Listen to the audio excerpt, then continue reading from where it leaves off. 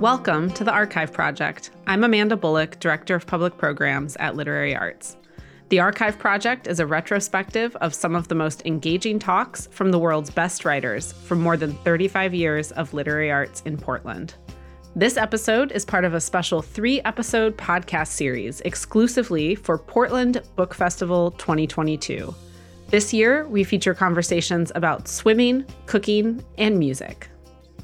Over half of the world's population doesn't know how to swim, but it wasn't always that way. Swimming has been practiced by humans for thousands of years for fun, health, survival, competition, and community.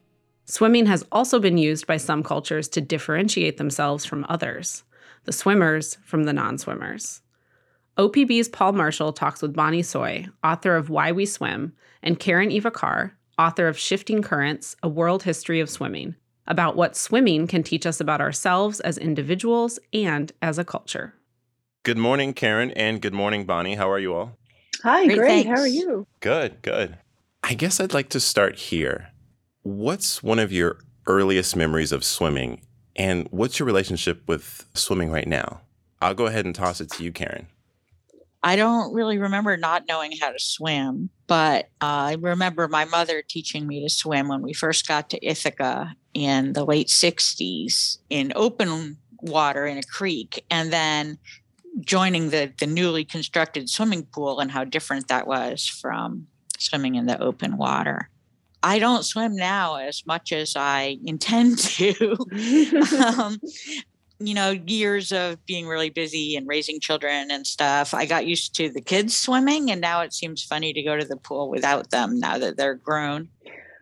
Bonnie, I know water was kind of unavoidable in your upbringing, so I'm curious as well where it started for you. Yeah, I would say that I'm like Karen in that I don't remember not knowing how to swim. I don't remember that. And I have very vivid memories of being in the ocean at Jones Beach in New York as a kid, just bobbing in the waves. And I think there's a reason that's in the opening of Why We Swim, because it's such a visceral feeling of, every time you go to the beach in the summer, you see people kind of like going up and down in the sort of shore break. And, when the swell comes, and everyone just sort of goes like, whoa, up and down. And that feeling I think of as the ocean breathing. And I think that that's a memory and also a sensory thing that I go back to again and again now in my adult life for sure. Karen, in your book, Shifting Currents, as a species, we don't know how to swim naturally, and it's something we have to learn. But you looked at early evidence for human swimming, and it was all over the place. Can you give us a quick-hitting rundown of how early were humans swimming, and how universal was it? Well, I think all early humans probably knew how to swim. Like before they left Africa, or as Neanderthals spread out over the world, but even before modern humans, I think they were all swimmers. We come from warm parts of the planet, and I think in those warm parts of the planet, everybody swam.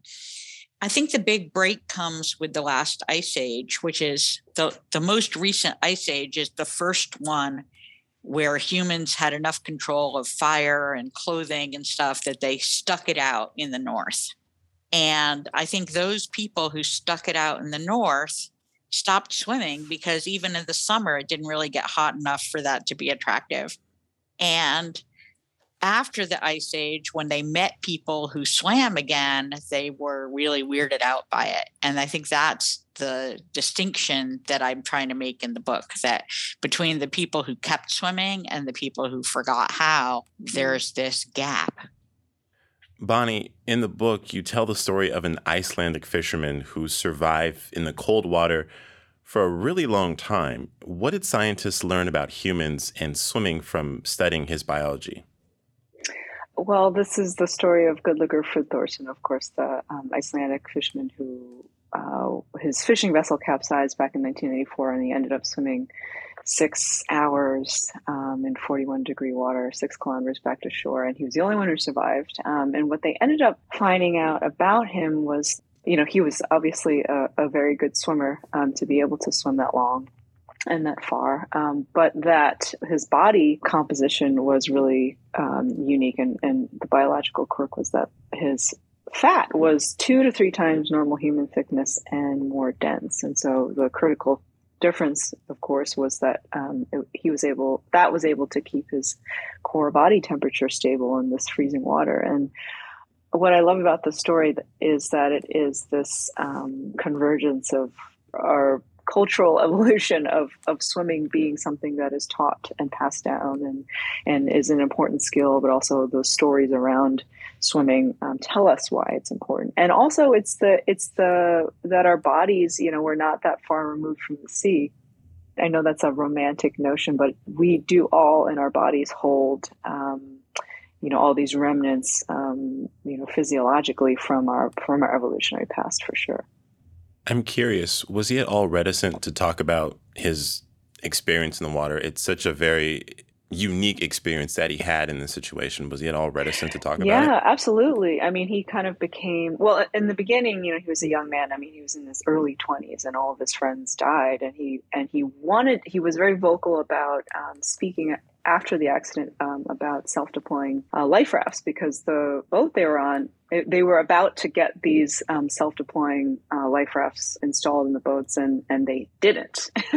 I think it was like the month before or something like that. And so when the boat capsized, they were unable to deploy it. And so they were hanging onto the keel, talking to each other and saying, if someone survives to tell the story, tell what happened, they have to do that. And he was the one left over to tell it. And he told me, I will never forget him telling me this, because of course he became super reticent in the years after, he just wanted to live his life. But I will never forget that he told me that, I was left to tell, and most of the time no one is, right? So no one would have known what happened, but he bore that responsibility to do that. And then it became a mandatory staple of the Icelandic fishing fleet. I guess I could feel a little bit like survivor's remorse, Yeah, absolutely. I mean, can you imagine that? But he's also, what I loved finding out too, was that he's a joyous person. He is a beloved person on his island in his small town. And they also protected him from, all the prying eyes of the world in the decades after this accident, and his miraculous survival. And the reality is, like, he also knows, he knows that these kinds of heroic survival stories are things that we all want to know. We want to hear these stories. We love stories. So that's how we pass the stories on, but also that we want to know what happens, in these moments of like intense life or death situations. What would we do? We are so not put in those situations very often. I think that's why swimming is one of those activities now that you can feel that line, that permeable membrane between life and death, and swimming and drowning, and I think that's, and being above the water and being below it, like it's something that you can move between states. And I think that there is that really wonderful allure there. One thing that Bonnie's making me think about is the difference between that kind of swimming that you talk so much about in your book, Bonnie, about people swimming in the ocean or in a lake, or where you can really, in these very cold environments, where you can really feel that you're doing something adventurous. And the difference between that and so many, especially kids who grow up in poverty, where they're swimming in the local municipal pool. And everything is about safety and about rules and about control. And maybe that's an important dividing line for swimmers, whether you get to have that sort of beach experience or whether you're limited to a much more sort of controlled safety experience.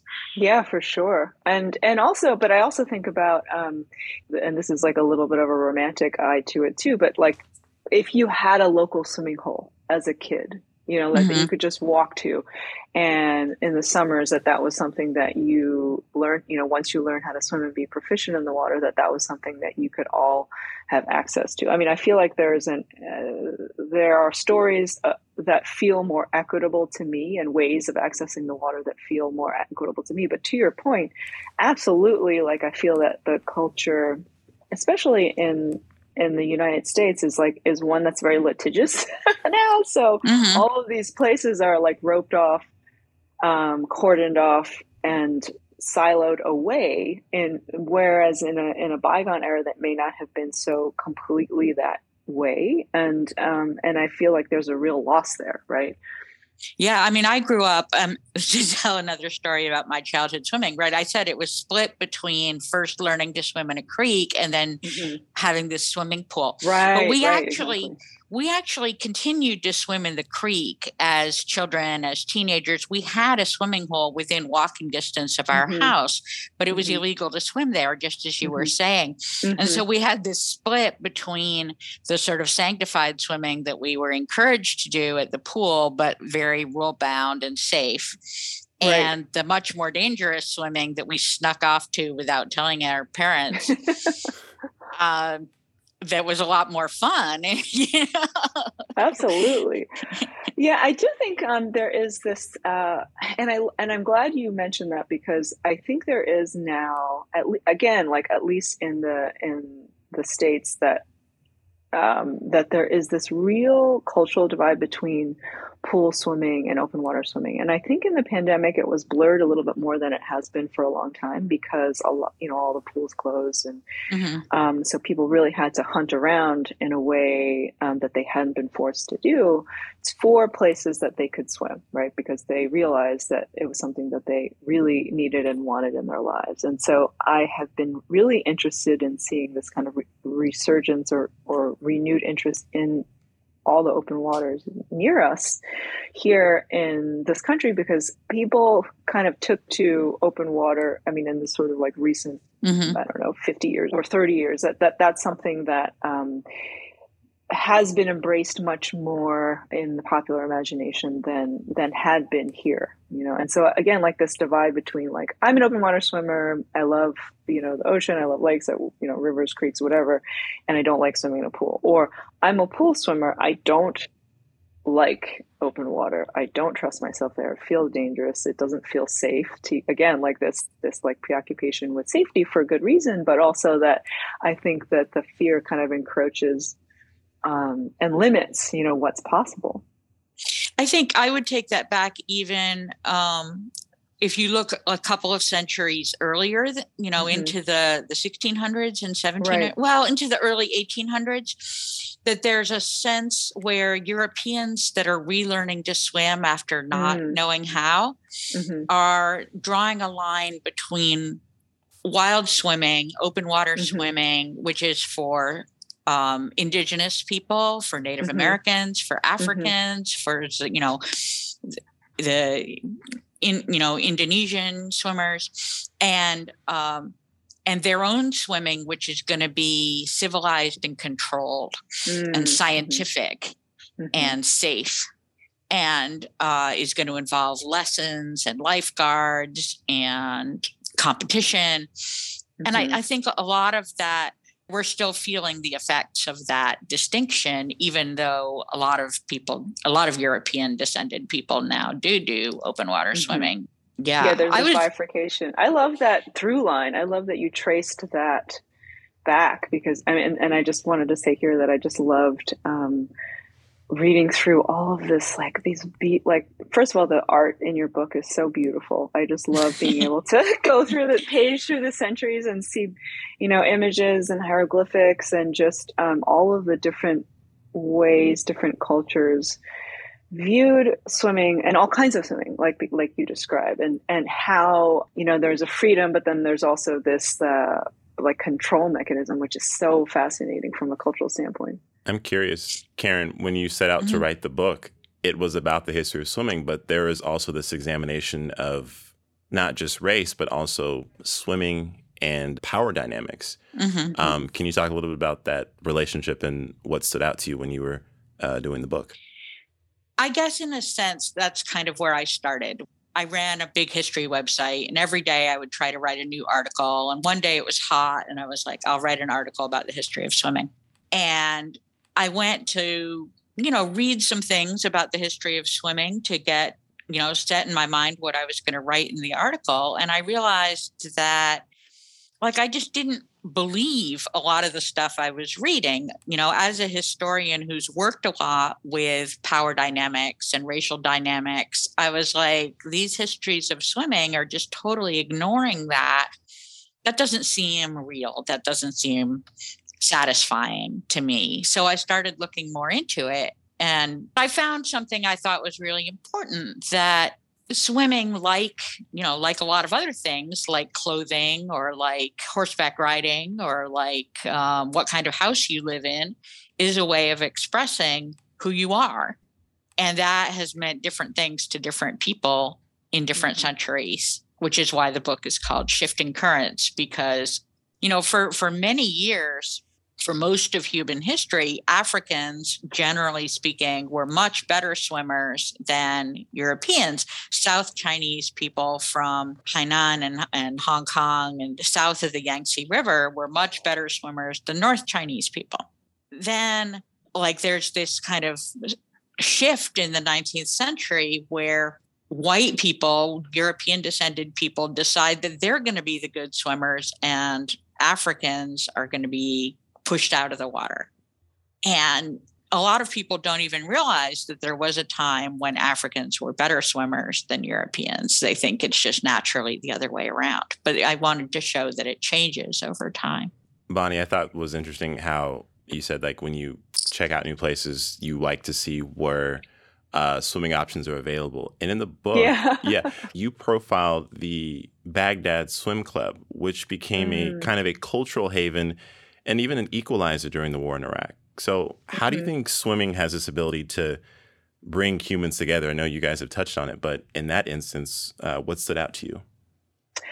Oh, gosh. I mean, that story is just crazy, right? I mean, to think about during a time of war, active shelling, in Baghdad, that these people who've come from all over the world to work in the green zone, that they are, swimming in Saddam Hussein's Republican Palace pool, right? That at that time, this is 2008 to 2010, I think it is.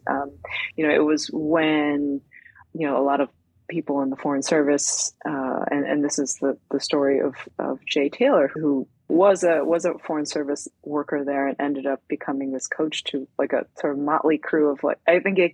We called it mini United Nations because it was people from all over the world. I mean, they could have been from Lebanon. They could have been from, Texas. They could have been from Mexico. Just all of these people who either had low or no swimming ability. And, I thought of this actually when I was reading your book, Karen, because I was, this was a preoccupation that I had, was why don't people learn?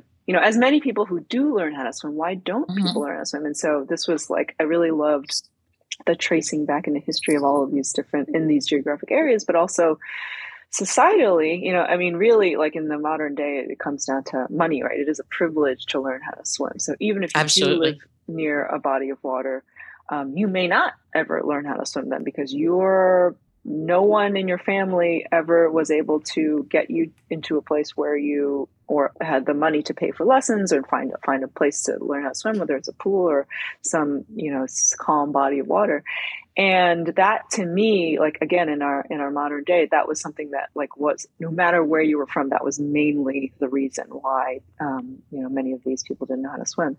And so in this time of war, the fact that there was this community that grew around this pool, and then also later on when the Green Zone moved into a different place, that there was a pool that was a place of solace, a place of community where people of all ranks and jobs and origin stories could come together and be, with the cap and goggles and there's, swimsuits, beginning from the same place, blowing bubbles in the water, floating in the water, helping each other learn how to swim no matter what their background was.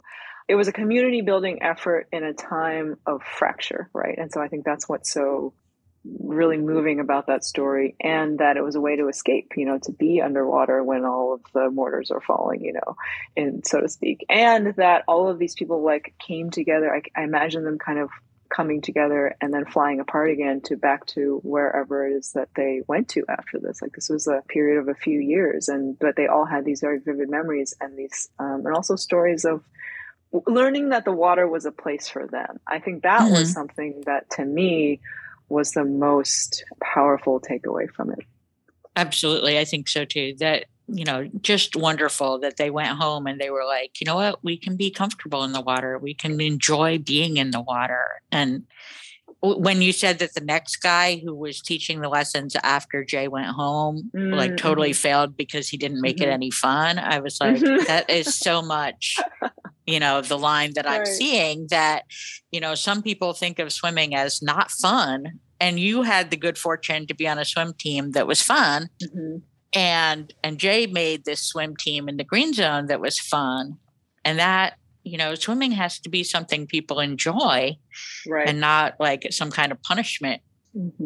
Water is such a place of play. It's so obviously instinctively that.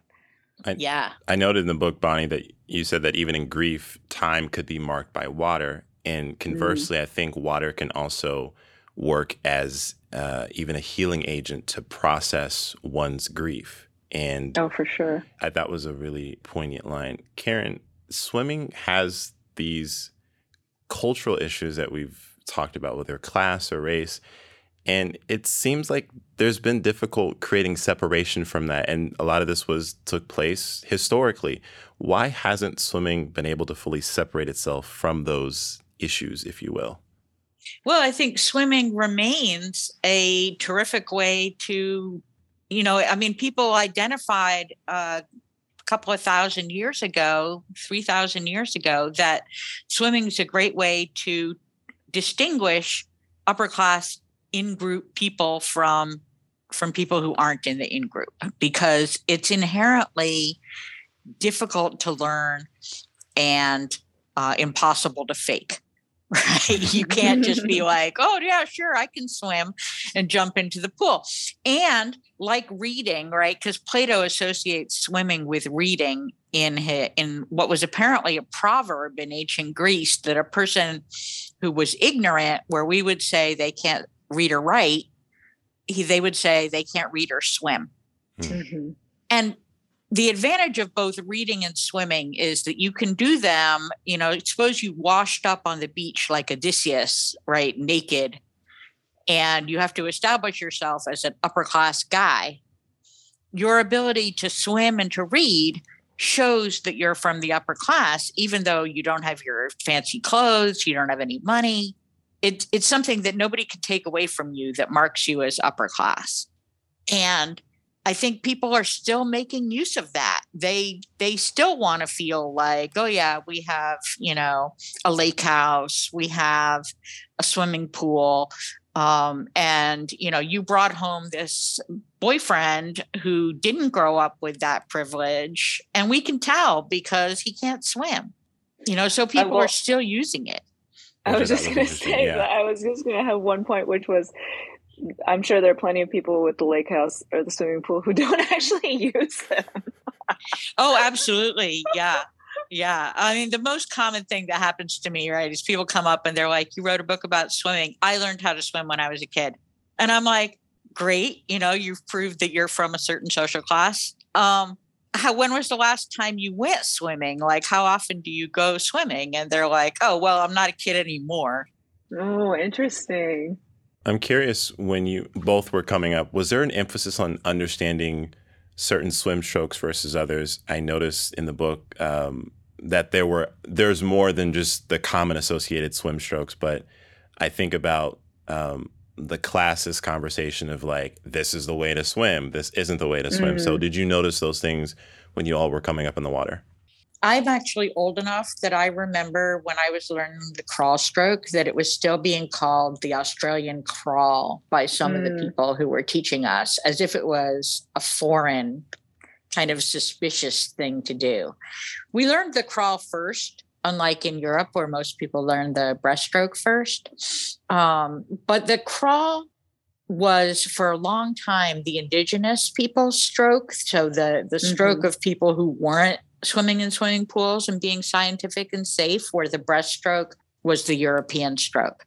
And even now, most Europeans can only swim the breaststroke. And Americans learned the indigenous crawl stroke, but even when I was a kid, it was, a little bit kind of racy that you were learning it. I thought it was hilarious when I learned that Matthew Webb, who was the first person to cross the English Channel swimming, he did it breaststroke. Mm-hmm. I don't know why. It just made me laugh because that it just was not what I pictured when I initially would imagine it to be so.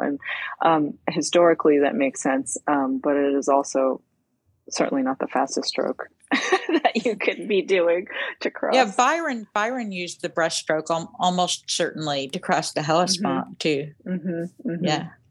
This question is, again, for both of you, and I'm going to start with Bonnie. What would you say to someone who maybe never learned to swim or is scared of swimming themselves? I would say it's never too late. It really isn't. And I will say that one of the most gorgeous things that come out of the pandemic is I've gotten these amazing letters from people who decided that this was the time that they were going to learn how to swim, and either to learn how to just be comfortable in the water, to play with their kids, in the pool or the ocean or a lake, that they did it, conquered their fears. And I just want to point out that, especially in adulthood, this is not a small thing. I mean, this is like a lifetime of fear. Again, like this very existential, visceral fear of the water. And what I always tell people is find a buddy, a teacher. If you're doing it in a pool, same thing. If you're doing open water, is just someone who knows the waterscape, and you trust, and you are telling them what it is that you want to accomplish with learning to swim or becoming more comfortable in the water in various conditions. And then the other is to go slow. I mean, you could go 5 minutes the first day, 10 minutes the second day, 15, and little by little, before you know it, you have become that swimmer that you always wanted to be. I mean, I just think that, that door doesn't shut even when you're 80. and I see all of those people, my fellow wonderful swimming community in my community pool every day. Is just like, I'm so glad that to see all those swimmers who I would see across the range of humanity, every morning. It's easy to kind of dismiss people's fears about the water as their personal fears, and people trace it to their personal trauma of, some terrible swim instructor who yelled at them or forced them to jump in the water or something like that. But that we should remember that these fears are fears that go back to the Bronze Age, when those first Ice Age non-swimmers started to think about learning to swim again. And they made up a lot of, very reasonable excuses for why they weren't going to do it. It's dangerous. It's too sexual. You take off your clothes and people see your body. It's not modest. A lot of people worried in the past and still kind of worry about whether it's religiously acceptable to swim. That's where this whole fear of people peeing in the water comes from. We can trace that back to the Bronze Age. And people are like, yeah, you shouldn't wash your hands in the water. You shouldn't get in the water. You shouldn't pee in the water. The gods don't like it. And we retain this feeling that it's kind of wrong to go in the water that people inherit from older generations. And then there's just this feeling that swimming is something other people do. It marks you as a stranger, not a member of your community, if you grew up in a non-swimming community. So I think it's important to realize that it's not just your personal trauma, but kind of thousands of years of history that are kind of pushing you out of the pool, but that can also change. The whole populations of people who weren't swimmers have become swimmers. And you can too, but you have to find a way in that accommodates all of those fears. Karen, Bonnie, thank you for joining us. I appreciate this conversation, and thank you all for taking the time. Thank you so much. That was OPB's Paul Marshall with Bonnie Soy and Karen Eva Carr. This has been Literary Arts, the Archive Project. It's a retrospective of some of the most engaging talks from the world's best writers from more than 35 years of literary arts in Portland. This episode was part of a podcast-exclusive series for Portland Book Festival 2022. The Archive Project is produced in collaboration with Oregon Public Broadcasting. To hear more, subscribe wherever you get your podcasts.